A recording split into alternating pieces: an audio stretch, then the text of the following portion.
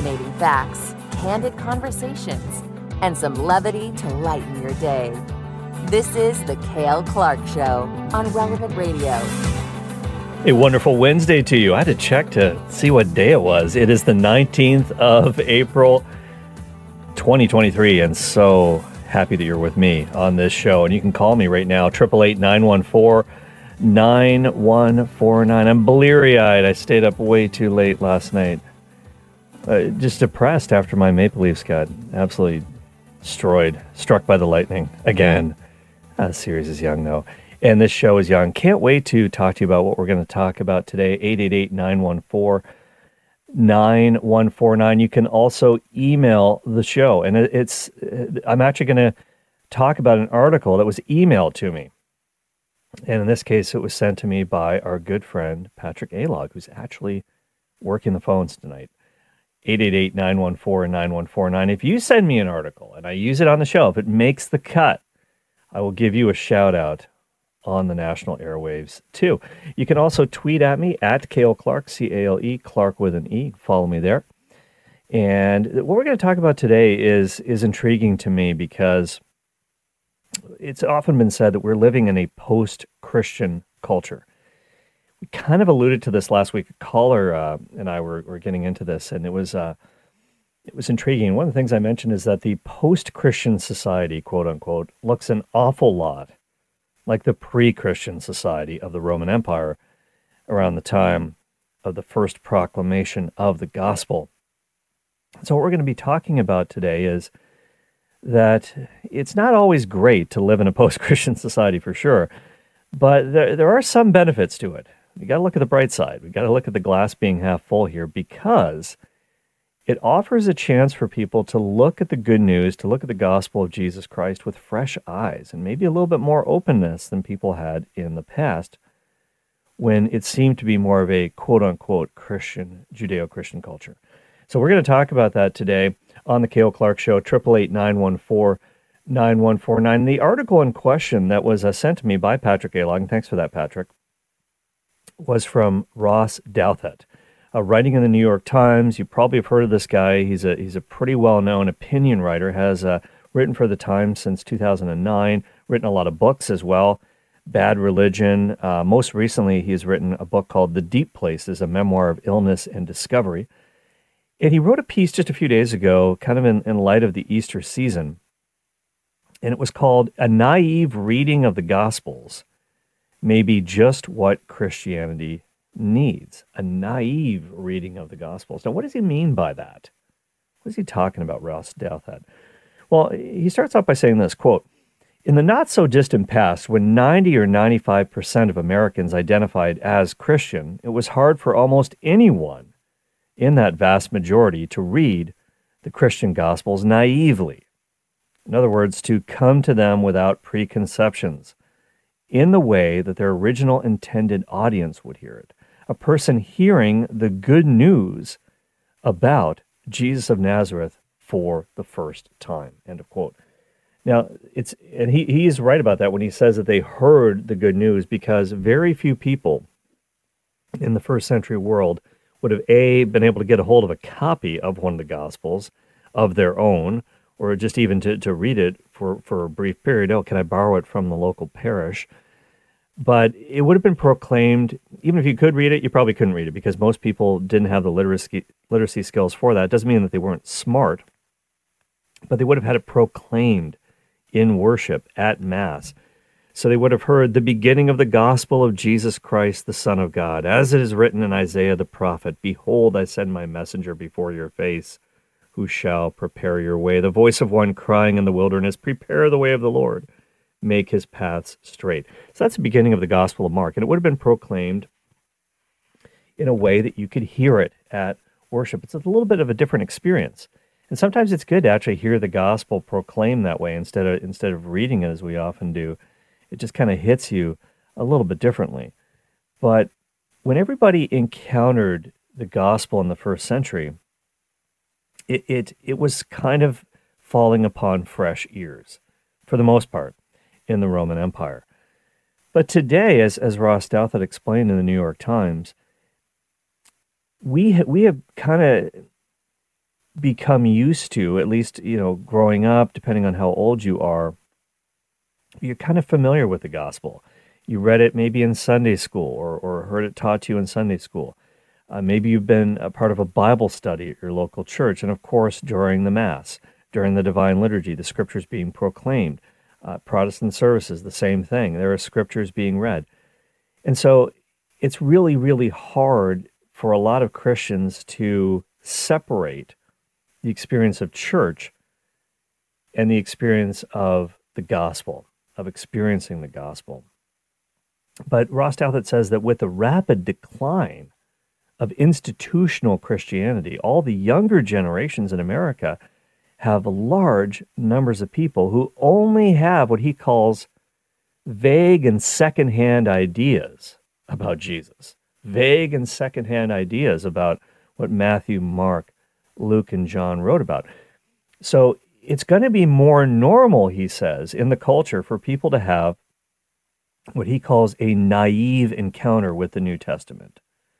And that's actually really, really positive, I think, in some ways, because it will enable people to come to the gospel with fresh eyes, with fresh ears, with not as many preconceptions that people had in the past. So he says that people will experience the gospels as a form of testimony, as a form of proclamation, passionate proclamation. He calls it lapel shaking proclamation. It's kind of like grabbing somebody by the shirt or by the jacket saying, you need to hear this. This is really, really crucial, really urgent. And so people will experience the Gospels that way, testimony, telling stories about the life of Jesus. And that is a lot different from having what he calls a fully realized set of doctrines or vision of the church. A lot of people just aren't there yet. Now, Ross Douthat can't say what it's like to have this kind of a naive reading of Scripture because he grew up within Christianity, and he's a Catholic Christian right now. Many of us, the same. We are not starting from square one. And sometimes that's an advantage, a big advantage. But sometimes it can be a disadvantage because, let's face it, a lot of people have gotten just enough of the faith that they've never caught the real thing. It's a little bit like being inoculated against a virus or a disease. You've got just enough of it that you haven't caught the real thing, but you think that you have it. You think that you have it. And one of the things he said in his article is that during Lent, especially in Holy Week, there's a really, really strong encounter with the gospel that we often don't get the rest of the year because, let's face it, Palm Sunday, which is also known as Passion Sunday, you get the reading of the Passion from one of the synoptic gospels, Matthew, Mark, or Luke, depending on the year. And then on Good Friday, you get it again. You get the Passion of our Lord according to John. So there's a lot of scripture. And I remember when Bishop Donald Hying was on the show recently, we were talking about that. There's not as much preaching necessarily required or even desirable in a certain sense because you hear a lot of scripture being proclaimed and it tells the story itself in so many ways. And Holy Saturday, the Easter Vigil in the evening, that is absolutely the pinnacle of liturgy for me. So many scripture readings from the Old and New Testament leading up to the resurrection. And so I love that. It's really something. So we get to kind of experience that for ourselves as well. Just a lot of scripture being read. And what Ross Douthat's trying to say is that what's kind of cool about this is that it's a departure. This idea of reading the scriptures as if for the first time is a refreshing change from what's been going on recently, the attempts to deconstruct the New Testament. There's been this quest, and it kind of started in the 18th century, continued into the 19th century, and into the 20th century, even into the 21st century, this quest for what's called the historical Jesus, this idea of separating what people want to call the Jesus of history from the Christ of faith. Is that even possible? Well, there's only one Jesus. And Dr. Craig Evans, who was on the show last week, is one of the foremost scholars within the historical Jesus movement. And so Ross Douthat says basically what's been going on with a lot of scholars who are anti-Bible or very skeptical of the New Testament, they want to try to tear it down. And they have a couple of assumptions, and these are the sort of skeptical scholars, not guys like Craig Evans, but a Guys like the Jesus Seminar, he talked about them. John Dominic Crossan, the ex-Catholic priest. They have an assumption. They have an assumption that the Gospels are factually inerrant. And they're not perfectly historical. They're not accurate in every detail. They're not pellucid. He used that word pellucid. I had to look that up. That was a new word on me by Ross Douthat. And he had his thesaurus handy, and I had to look it up. And that word pellucid means translucently clear. That's a pretty cool word. I like that. And so these guys want to deconstruct the Gospels, tear them apart. They also try to look at problems in the texts, apparent contradictions, maybe some mistakes in the text. And they say, well, all of this kind of points to their theory that the Gospels were composed way, way, way after the life of Jesus, very late. They're not really historical records of the life of Christ. They don't have much of a connection to the events that they're talking about. That's the deconstructionist view of the Gospels. But Ross Douthat says that this naive reading of the Gospels can be a good thing because people in the culture who don't have much of a background in the faith, they're coming from an irreligious point of view. We know that the quote-unquote nones, N-O-N-E-S, are on the rise, those who have no religious affiliation. When those people get a hold of the Gospels for the first time and have this naive reading of them, he says it breaks apart these arguments because even if somebody has no background in Bible study, they've never read it before, when they read Matthew, Mark, Luke, and John, they're going to notice some things. And you don't have to be a professional Bible scholar to notice some things, that there are differences in the Gospels, that the timelines are a little bit different. Some of the details are a little bit different. Let's look at the Gospel of John, for example. Jesus drives the money changers out of the temple precincts early, like right at the beginning of the Gospel of John. But if you read Matthew, Mark, and Luke, it happens at the end during Holy Week, right before the crucifixion. So when did it happen? Did it happen at the start? Did it happen at the end? Did he do it twice? Maybe he never did it at all. This is what the deconstructionists want to say. But is that what's really going on here? Well, here's what I think. I think John just simply arranged, the thing happened, but he places it at the beginning of the gospel. I think it probably happened during Holy Week, but he moves it around. He's not inventing it, but he's just simply selecting from material. And he's kind of moving the blocks around, if you will. And you're not free to create out of whole cloth things from the life and career of Jesus. That's not what good students of Jesus, what good disciples would do. But he's simply for emphasis, for the way he wants to get the story of Christ across. He's moving the historical pieces around, maybe out of chronological order, in order to make a point. And so that's what I think it's really all about. And this is what Ross Douthat says. He says, quote, whether or not it's possible to resolve some of these issues, they present themselves directly to the reader. They don't require any special training to pick up. The naive reader will also intuitively understand, without needing to be historically aware of the details, debates about Jesus' identity that consumed the early church. The Gospels all present him as the Messiah, clearly. But the question of what that actually means is not completely or even consistently answered in an initial reading of the text, end of quote. So what's he basically saying there? He's basically saying that the Gospels tell us a lot about Jesus, but not all that we would like to know about him. They don't fill in all of the blanks.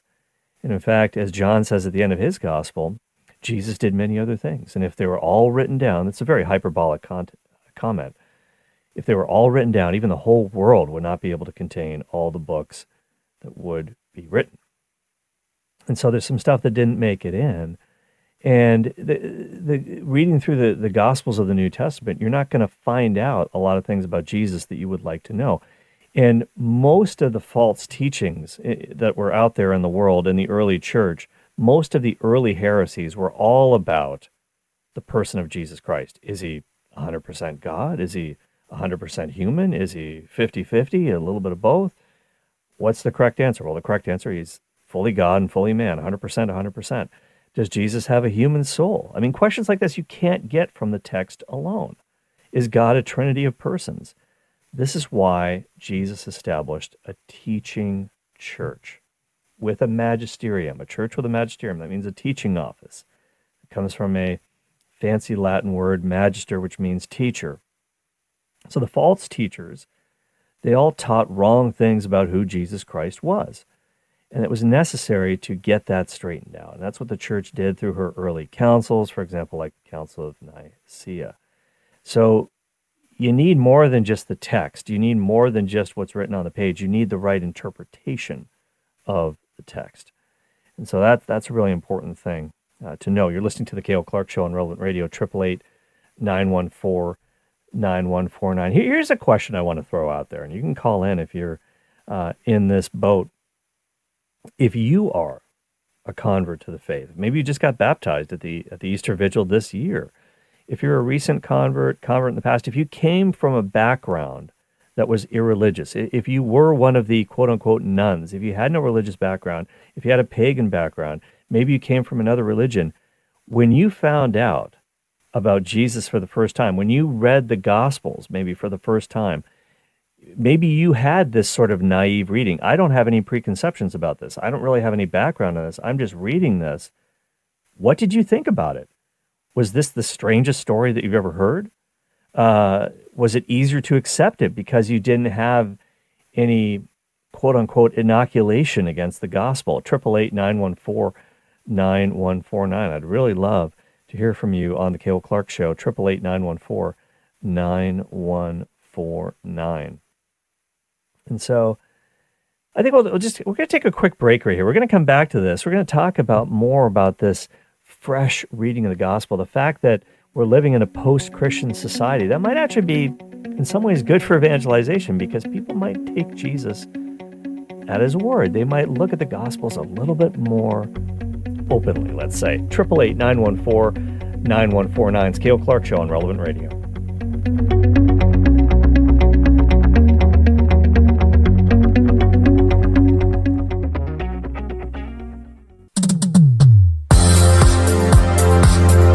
This is the Cale Clark Show, giving you the confidence you need to bring the faith into everyday life. Hey, welcome back to the program. 888-914-9149 is the toll-free number to call to talk to me for free. I asked you guys before the break, if you came into the church from a non-Christian background, maybe you had no religious formation growing up, maybe you're one of the quote-unquote nuns, N-O-N-E-S, who really kind of were coming in with a blank slate. Maybe that was a good thing. When you read the Gospels for the first time, had no preconceived notions and didn't have an agenda necessarily, just kind of let it speak to you. And Ross Douthat in the New York Times wrote a piece about that, about how reading the Gospel sort of naively can actually, which is the case for a lot of people now because religion is falling apart in the United States for sure. And people do not identify as religious as much as they used to. And so you're going to get a lot of situations going forward where people are encountering this stuff for the first time. And it's a lot like it was in the early church. Was this your situation? If so, I want to hear about it. 888-914-9149. Let's go to the phones right now. Let's go to Joe in Phoenix. Hi, Joe. Hi, Cale. Thanks for taking my call. And listen, my background was Protestant raised, but I will tell you what was so unique about your question was the fact that you said, how did it affect you reading the Gospels? And what is amazing is I was welcomed to the church on Easter Vigil. So I got baptized and became an official Catholic as of Easter Vigil. And It has just been amazing experience. But what has been the most powerful thing has been the way my eyes have been opened to the Gospels and the truth of Christ in the Catholic way. It has transformed every fiber of my being. When I read the most simple John 3:16, it's like, wait, I never read it like this before. Do you realize what this means? And so it really has made me a new believer in Christ just from coming to the Catholic faith and getting the actual, what I call the truth, the actual truth of the gospel message. And so I just wanted to share my experience with that. Well, Joe, we share your excitement. And first of all, welcome home into the Catholic Church. And yeah, when you read the Bible through Catholic glasses, as it were, it does make a bit of a difference because no matter what your background is, we're all reading the same text, Catholics and Protestants and Orthodox Christians as well. They all have the same number of New Testament books, 27. But the question is, what do these words mean? Everybody has to do some interpreting that requires these lenses that you put on. And as one person once said, hey, what makes the Catholic glasses different from reading the Bible through Baptist glasses or Anglican glasses, Episcopalian, Pentecostal glasses? Hey, well, the Catholic glasses are actually the original pair. One could say that. And it's not being triumphalistic. It's just, we're very humbly submitting that for consideration, that we are the true Pentecostal church, born on Pentecost, of course. And so go back to the time of Christ, still exists today, as Jesus promised in Matthew 16, I will build my church and the gates of hell will not overcome it. And so Jesus had to have instituted a teaching church because he would have foreseen that there were going to be a lot of divisions, a lot of strife over a lot of different things going forward. And so that's why he set up a church. He didn't necessarily just drop a book into the world and just leave it there and say, have a free-for-all, guys. It's not how it was set up. It's a lot like the Supreme Court in the United States interpreting the Constitution. They're the official interpreter. And so that's a really important point, Joe. And yeah, verses like John 3:16, being born again, what does that really mean? Well, that's a reference to, of course, baptism, being born of water and the Spirit. And that's the only way it was ever interpreted before the Protestant Revolution that took place in the 16th century. And afterwards, you see these differing takes on it. And so thank you so much for calling in, Joe. Really appreciate that comment. Really glad to hear from you in Phoenix, Arizona. Let's go to the Lone Star State now. Let's go to Jessica in Texas. Hi, Jessica. Hi. I was wanting to answer your question about, like, what was it like? For me, I wasn't really religious at first. I didn't grow up in a religious family. They were kind of knew of God, but I didn't have anyone to teach me. And my mom got baptized, but she didn't really follow, everything. Okay. So I recently got baptized myself, and because I wanted to, I always felt like his presence, but I didn't really know God or anything. I didn't read the Bible much. And then after I got baptized, I started, reading more about him, and then I had a couple things happen, and I met someone who's teaching me now about it more, that she's Catholic, and she's really awesome. And that's great. She's a great person. I didn't really understand, though, Jesus until her, and, when I started reading the Bible about all the things he could do, and it's really amazing. And I understand, why people love him now. Oh, that's such a beautiful phone call, Jessica. I'm so glad that you called in to say that. And it's true. And you've got a friend who's Catholic who's helping to explain the scriptures to you. And we all need that. That's even talked about in the Bible in the Acts of the Apostles.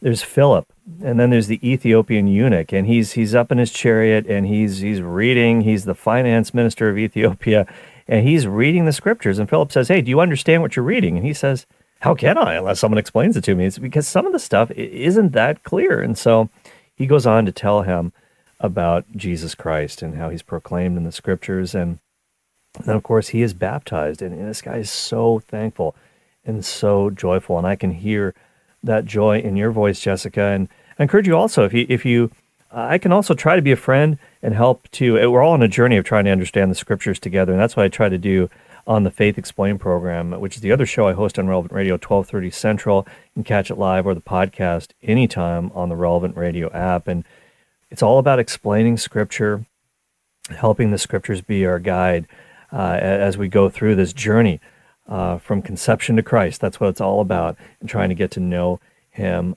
better. So, Jessica, thank you so much. God bless you for calling in. Call back anytime. So good to hear that phone call. Let's go now to Minnesota. Edgardo in Minnesota. Welcome to the program, Edgardo. Hey, thank you so much for taking my call. So I want to share with you my experience with the Gospels, because I started reading them. Yes, so I started reading them when I was a Jehovah's Witness, and every time I will read them, I will see proofs that Jesus is not God. I will read the scriptures like John 14:28, saying, "The Father is greater than I." I will read tons of scriptures where Jesus is talking in his humanity, and I will always interpret them as, you see, Jesus is not God. It's so clear. He worships God. He talks about him. He says all his power and everything that he has comes from God, all his words, all his message. But the fact is that I will always interpret it like that, because Jehovah's Witness, we completely ignore the Christian tradition, and you start reading them with this presupposition that God can be just one person. So you see many times in the Gospels that Jesus is the Son of God, and since you have this presupposition that God is just one person, then you say, oh, okay, then Jesus is not God, he's the Son of God. And but then what I started doing, thanks be to God, I started reading the Church Fathers, and it impressed me how they will talk about Jesus, how high, and of course when you many of them directly, like Ignatius of Antioch, calls Jesus our God. Absolutely. And yes, and also when I was a Jehovah's Witness, I will read John, and it will make me very confused. John 1:1, the Word was God, or John 20:28, where Thomas called Jesus my Lord and my God. I will always get very confused about the scriptures, but I wouldn't give it too much importance. But now that I became Catholic at this history video, I'm so thankful with God to see it, and I'm so thankful that I can pray to Jesus and say, thank you, Jesus, for what you did for me. And I think having a good understanding of the incarnation and how the two natures of Jesus work help with a lot of those scriptures. Yeah, Edgardo, thank you so much for calling in and sharing your story. And I think for folks listening who may be cradle Catholics out there, it's very easy to take this stuff for granted. And there was a time in your life when you belonged to the group known as the Jehovah's Witnesses. And it might have been shocking for some people to hear you say this, Edgardo, but they do not teach that Jesus is God. In fact, they think that Jesus is Saint Michael the Archangel. Now, we could go into that. I don't really have the time to get into it right now, but I did do a series of programs on the Faith Explained about Mormonism, Jehovah's Witnesses, what these groups believe. Neither one of these groups are Christian groups. They don't believe in the divinity of Christ. And so they don't believe in the Trinity. They're not Trinitarian. And so John 1:1, that's a great example, because the Jehovah's Witnesses have their own Bible. It's called the New World Translation. They came up with their own translation. And we know that in John chapter 1, verse 1, it says, in the beginning was the Word, and the Word was with God, and the Word was God. In their translation, it says the Word was a God. And there are all kinds of situations like that where the text is massaged, if you will, to fit their doctrines. And so I'm so glad that you've come into the Catholic Church. And you mentioned the early church fathers, really important. And St. Ignatius of Antioch, one of my absolute favorites. He's a problem. When people who are not Catholic read the writings of these guys, and Ignatius was a disciple of the Apostle John himself when he was younger. He learned at the feet of John, who learned at the feet of Jesus. He was right next to our Lord at the key moments of his life. And so he knew what John really meant by the Eucharist and all kinds of different things, like the papacy is mentioned in his writings, the divinity of Christ, you alluded to that. So I encourage everybody to read the writings of St. Ignatius of Antioch, 7 letters that he wrote on the way to his martyrdom in the Roman Colosseum in 107 AD. You can find them on Google. They're everywhere. And so this idea, that the church fathers, they really are the most dangerous men in all of Christianity, because when you read them, you understand that the early church was the Catholic Church. Catholic beliefs are just shot through. And so these are a lot of stuff that isn't mentioned in the New Testament is fleshed out a little bit more in their writings in terms of how the early church actually worshipped. And so without a magisterium, without a teaching office, you can make the Bible say anything you want it to. And there was the renegade Bishop Arius, who started out Catholic, became the worst heretic in the history of the church, and basically taught that Jesus was not God. And he used the scriptures to back up his claims, and he was very eloquent and got over half of the church's bishops to go along with him and almost destroyed the entire church. And so thankfully the Orthodox Church, the Orthodox faith prevailed in the church, and this is part of God protecting the truth in the church. And so, Edgardo, welcome home. So glad that you also came into the church at the Easter Vigil. Hopefully, I think it was this year by the sounds of it, but thank you for calling and call back anytime. Let's go now to Boston. We're all over the country today. Let's go to Frank in Boston. Hi, Frank. Hey, Cale. How are you? I'm great. Thanks for calling. Good. Yeah, no, I was listening to the show this afternoon, as usual. Very good. Hey, I belong to a few men's groups here, men's prayer groups. And a couple of weeks ago, do you remember the scripture reading, Paul's letter to the Corinthians? Does that ring a bell at all? Well, yeah, I am a huge fan of 1 Corinthians. It's one of my favorite New Testament books. Yeah, was there something in there that kind of struck you, or? Yeah. So the reading was it was 1 Corinthians, the second chapter, where Paul begins his proclamation. And in our group, I made this conversation is kind of relevant to the New York Times article you had mentioned. Yeah. And I made a comment in the group that, the moment we try to intellectualize Christ, his story, his purpose, who he is, we lose it. We lose it when we try to intellectualize it, because it's not meant to be so much intellectualized as read with the human heart. And so if I could just to mention here a couple of things from Corinthians, Paul says here at the beginning of chapter 2, when I came to you, brothers and sisters, I did not come proclaiming the mystery of God to you in lofty words or wisdom. I decided to know nothing among you except Jesus Christ and him crucified. Okay?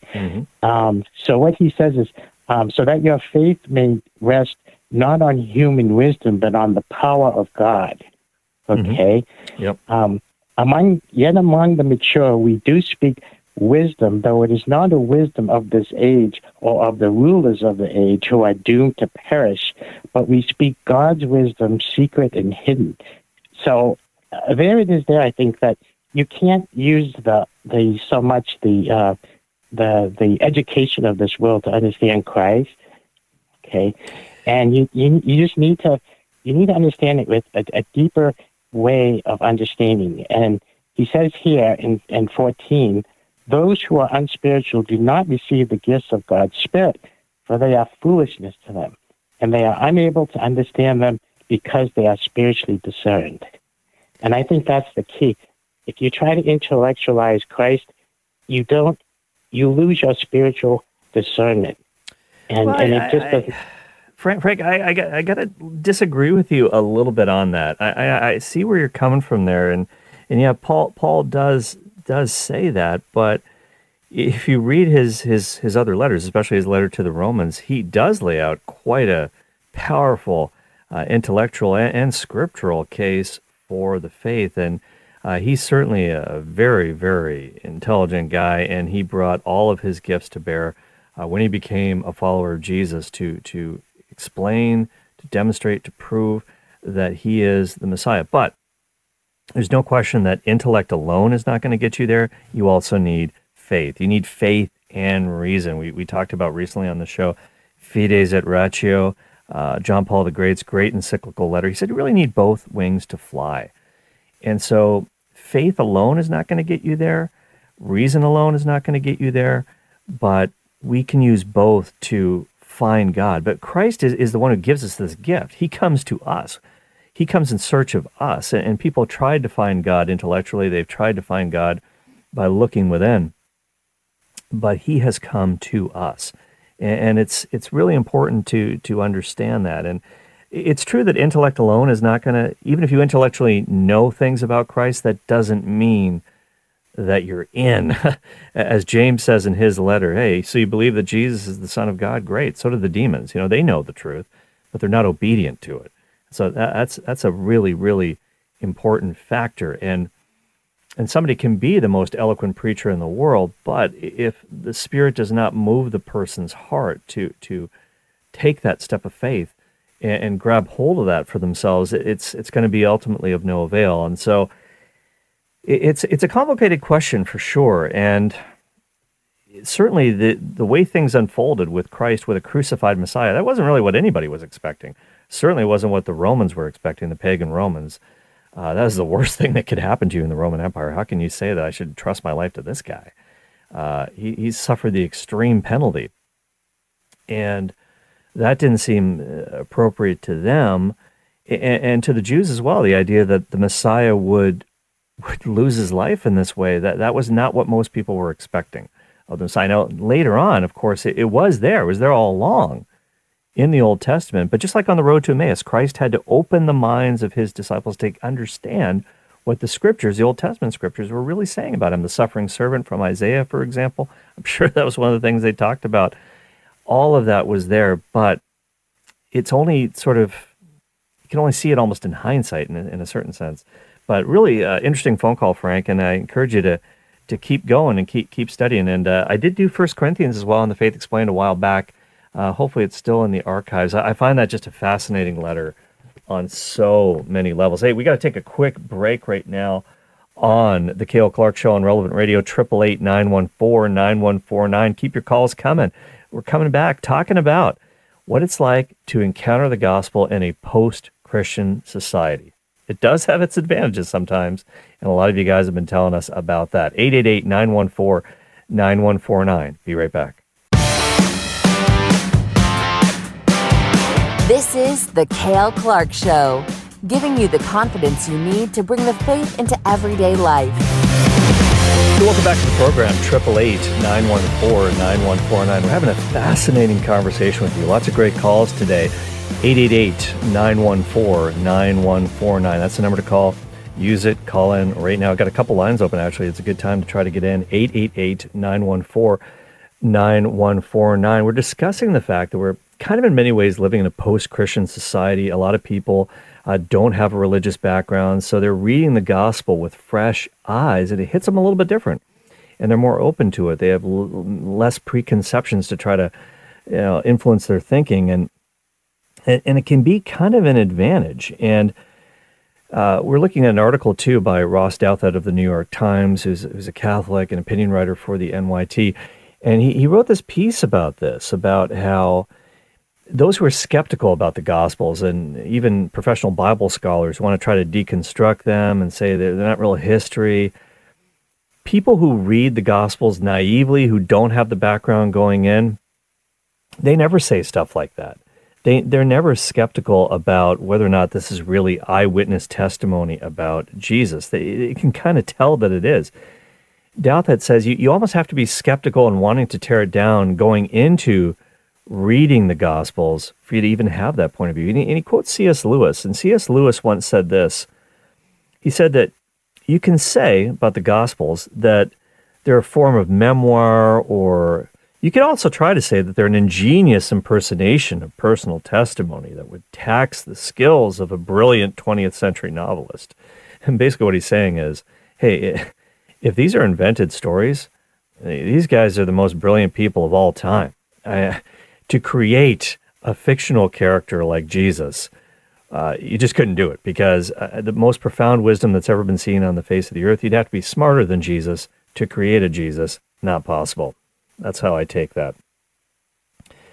But C.S. Lewis said that the reader who thinks that these narratives, the Gospels, are like after-the-fact legend-making, Lewis says these people simply don't know how to read, if you've ever thought that. And many people do think that. They think that the church invented this person of Jesus and his life and career much later in order to get control of people's lives. No way. Absolutely no way. The fact that there are differences among the Gospels, the fact that there are some minor discrepancies here and there, to me, that actually increases my trust in these documents, that they are eyewitness testimonies. I'd be much more concerned if the Gospels were all exactly alike, if they were cut and pasted. Matthew, Mark, Luke, and John are all exactly similar in their wording, how they talk about things. That would speak to collusion in my mind. That's not what we have here.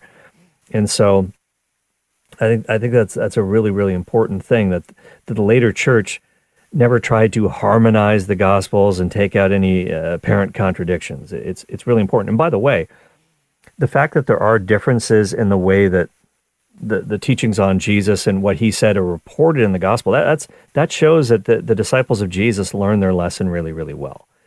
If they were simply parroting Jesus and quoting him as if you were recording a speech and playing it back word for word, they would have been bad students of Jesus. Dr. Craig Evans talked about this on the show last week. Here's a little clip. I remember you used to teach us this all the time, that if the apostles, if the disciples were parrots, just running everything back like a robot word for word, they would be considered to be very, very bad rabbinical students of the master, wouldn't they? Oh, yeah. I mean, anybody back then, it's less true now, but back then the memories were pretty sharp. It was very much an oral culture.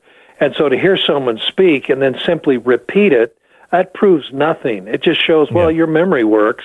And by the way, we know what we're talking about. We're not guessing, because we have educational handbooks from antiquity, and they talk about how you teach students and how they first memorize so they can repeat what they heard.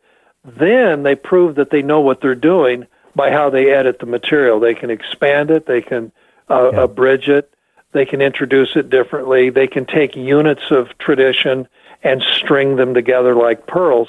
And that's why the Synoptic Gospels especially, but also John to some extent, you see it, they look like strings of pearls. And that's what they are. These little pearls have been strung together, and Matthew, Mark, and Luke don't necessarily string them always in the same order. They don't always lump them together and arrange them quite the same way. And they don't always make exactly the same point. But yet they're true to the teaching of Jesus. They're true to his message, what he was trying to say. They're just nuanced, and they're able to apply it in a variety of settings. Yeah, I really like the way that Dr. Evans said that. And you can get the archived podcast of that conversation on the Relevant Radio app. That was on Friday's show, if memory serves me correctly, Jim. And yes, it was. And so check that out, relevantradio.com, and also on the app or wherever you get your podcasts. So I like the image of pearls on a string, the pearls being events from the life of Christ, and maybe they're rearranged in a different order depending on how they want to present the material. But you can't invent stuff. That was strictly verboten. Can't do that. But when you read them, again, you're getting eyewitness details. For example, Mark's Gospel. It's thought to be the memoirs of Peter, Mark being his scribe. Little details from the life of Peter. And I'm going to talk about this a little bit more tomorrow on The Faith Explained, because I'll be answering a question that somebody posed about, is the papacy in the Bible? Well, it is, but you also have to understand Peter a little bit, the first pope. And in Mark's Gospel, you have these eyewitness details that he would have remembered. He was there in the room when Jesus raises up this dead little girl, brings her back to life. And he uses the Aramaic words. This is the street language that Jesus spoke, Aramaic. He says, "Little girl, I say to you, arise." In Aramaic, it's Talitha Kumi. Or when he opens up the ears of a deaf man, Ephatha. He uses this Aramaic term, and Peter kind of notes this down. Peter's denials, the passion in Mark's Gospel. And Ross Douthat mentions this in his article, that you get these really, really personal details from Peter about what was going on in the courtyard, his denials, because he did it. He's the one who denied Jesus. By the way, there's a popular burger chain. I don't know if it's in the United States, but we have it here in Canada. It's called The Burger's Priest, and it was created by an ex-seminarian. It's got all these biblically based burgers, and he's got one called Peter's Denial. He's also got one called The High Priest. It's like the Big Mac. Anyways, I could go on about that, but Peter's denial was in full effect in the Gospel of Mark. But it's different when you read John's Gospel. You get a lot of details about what's going on at the foot of the cross, because guess what? John was there. The others had run away, denied Jesus. John was there along with Our Lady, along with Mary. So he gets the blood and water. He sees that coming out of the side of Jesus. He sees Jesus say to Mary, "Woman, here is your son," and to John, "Son, here is your mother." And from that point on, John says, Mary goes into his home, and he takes her under his wing. And I'm sure they had many, many conversations about Jesus' life and what he said. And I'm sure that actually got into John's gospel. There's a scholar named Michael Pakaluk who wrote a book about this, about how Mary's words are kind of in John in some ways. Think about that. Think about the wedding at Cana. When Jesus does that, and again, Ross Douthat mentions this as well, it seems strange in some ways. Jesus seems a little irritated. It's not my hour's not yet come. I don't want to do this, but okay, I'll do it. I'll do the miracle. Lazarus, he lets him die. He waits intentionally because he's going to raise him up from the dead as an object lesson, if you will. But when he gets there, he's crying. He's still weeping. Hang on here. Isn't this the way you kind of set it up? So this is a real remembrance, as Douthat puts it, of strange events. Whether it's Mary's memory here or John's memory, these are real eyewitness memories. And that is what makes it so important. And he mentions a book, and I've got this book on my shelf. It's a really good book. If you really want a deep kind of academic dive into this, there's a book called Jesus and the Eyewitnesses by Richard Balcom. He's an English Bible scholar. Really wild book when it came out. Just kind of blew away the field. Studies in memory and how these are eyewitness testimonies about Jesus. And they were not made up later by the church. That's not the case. So it's interesting, this whole concept of reading the Bible naively. Some it's not by choice. They literally don't have the background in the faith that people used to have. They don't have the formation. So when they read it, it hits them like a ton of bricks in its urgency. And for those of us that are kind of used to hearing about this all the time, we need to kind of shock ourselves a little bit into out of our complacency. And maybe this has happened to you. 888-914-9149. It's a toll-free line to talk to me right now on the Cale Clark Show. 888-914-9149. All right. Speaking of the phones, let's go to Anne Marie in Westbrook, Maine. Hi, Anne Marie. Nice to speak with you. I wanted you to know that I'm taking a stand for the cradle Catholics. Mm-hmm. Yes, I'm an elderly woman. I was born in 1942 to a very deeply religious French Canadian family here in the United States. And it's true, we were not accustomed to reading the Bible. However, we had the Rosary daily, which brought us through the life of Christ. Yeah. We went to Catholic school from grade school right through high school. I was able to do that.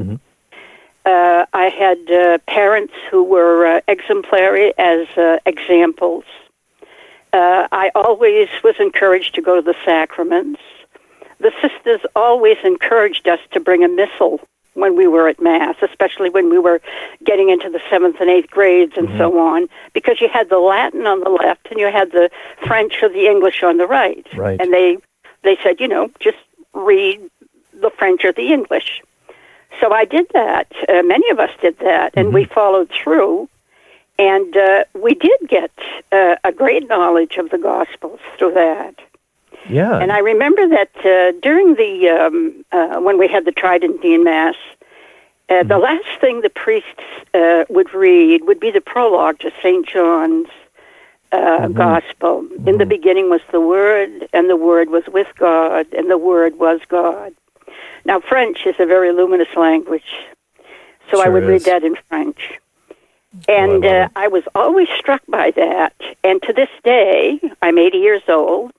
I have always I picked up the Bible, and I've read it for a long time. I continue to read it. I love the contemplative range that it has. But I've never forgotten those words, and those words still have a very deep imprint on my life. And also, I must say that the Bible is ever fresh, ever new. Yeah. It will never get old. It never does. Life may be difficult, but the Gospels will never get old. And Relevant Radio, and particularly your program at 1:30, where we get into the archaeological studies and the background, the historical background of the historical Jesus, you add a great deal to someone who already loves the Scriptures. You simply have made it love me more. I never miss your programs, either one of them, so I thank you very much. Oh, Anne-Marie, God bless you for saying that. That is very humbling to me. I truly appreciate it if it's helped you in your journey, and I thank you for calling in. Wow, what a beautiful phone call. And she made some incredible points about how there's such a connection between the Bible and the Mass. The Scriptures, of course, their natural habitat is in the Mass, and that's a great place to learn about them. And the Rosary as well. There's biblical roots to the Rosary, of course, as well. It's one of the things we did talk about on The Faith Explained. So catch me then, 12:30 Central tomorrow on The Faith Explained. I'll be back 23 hours from now on The Cale Clark Show. Hey, John San Diego, call back tomorrow. Great question. Sorry we didn't get to it. Jim Shaper produced. Patrick Alog took your phone calls. God bless everyone. Take it away, Michaela. Thank you for listening to my daddy.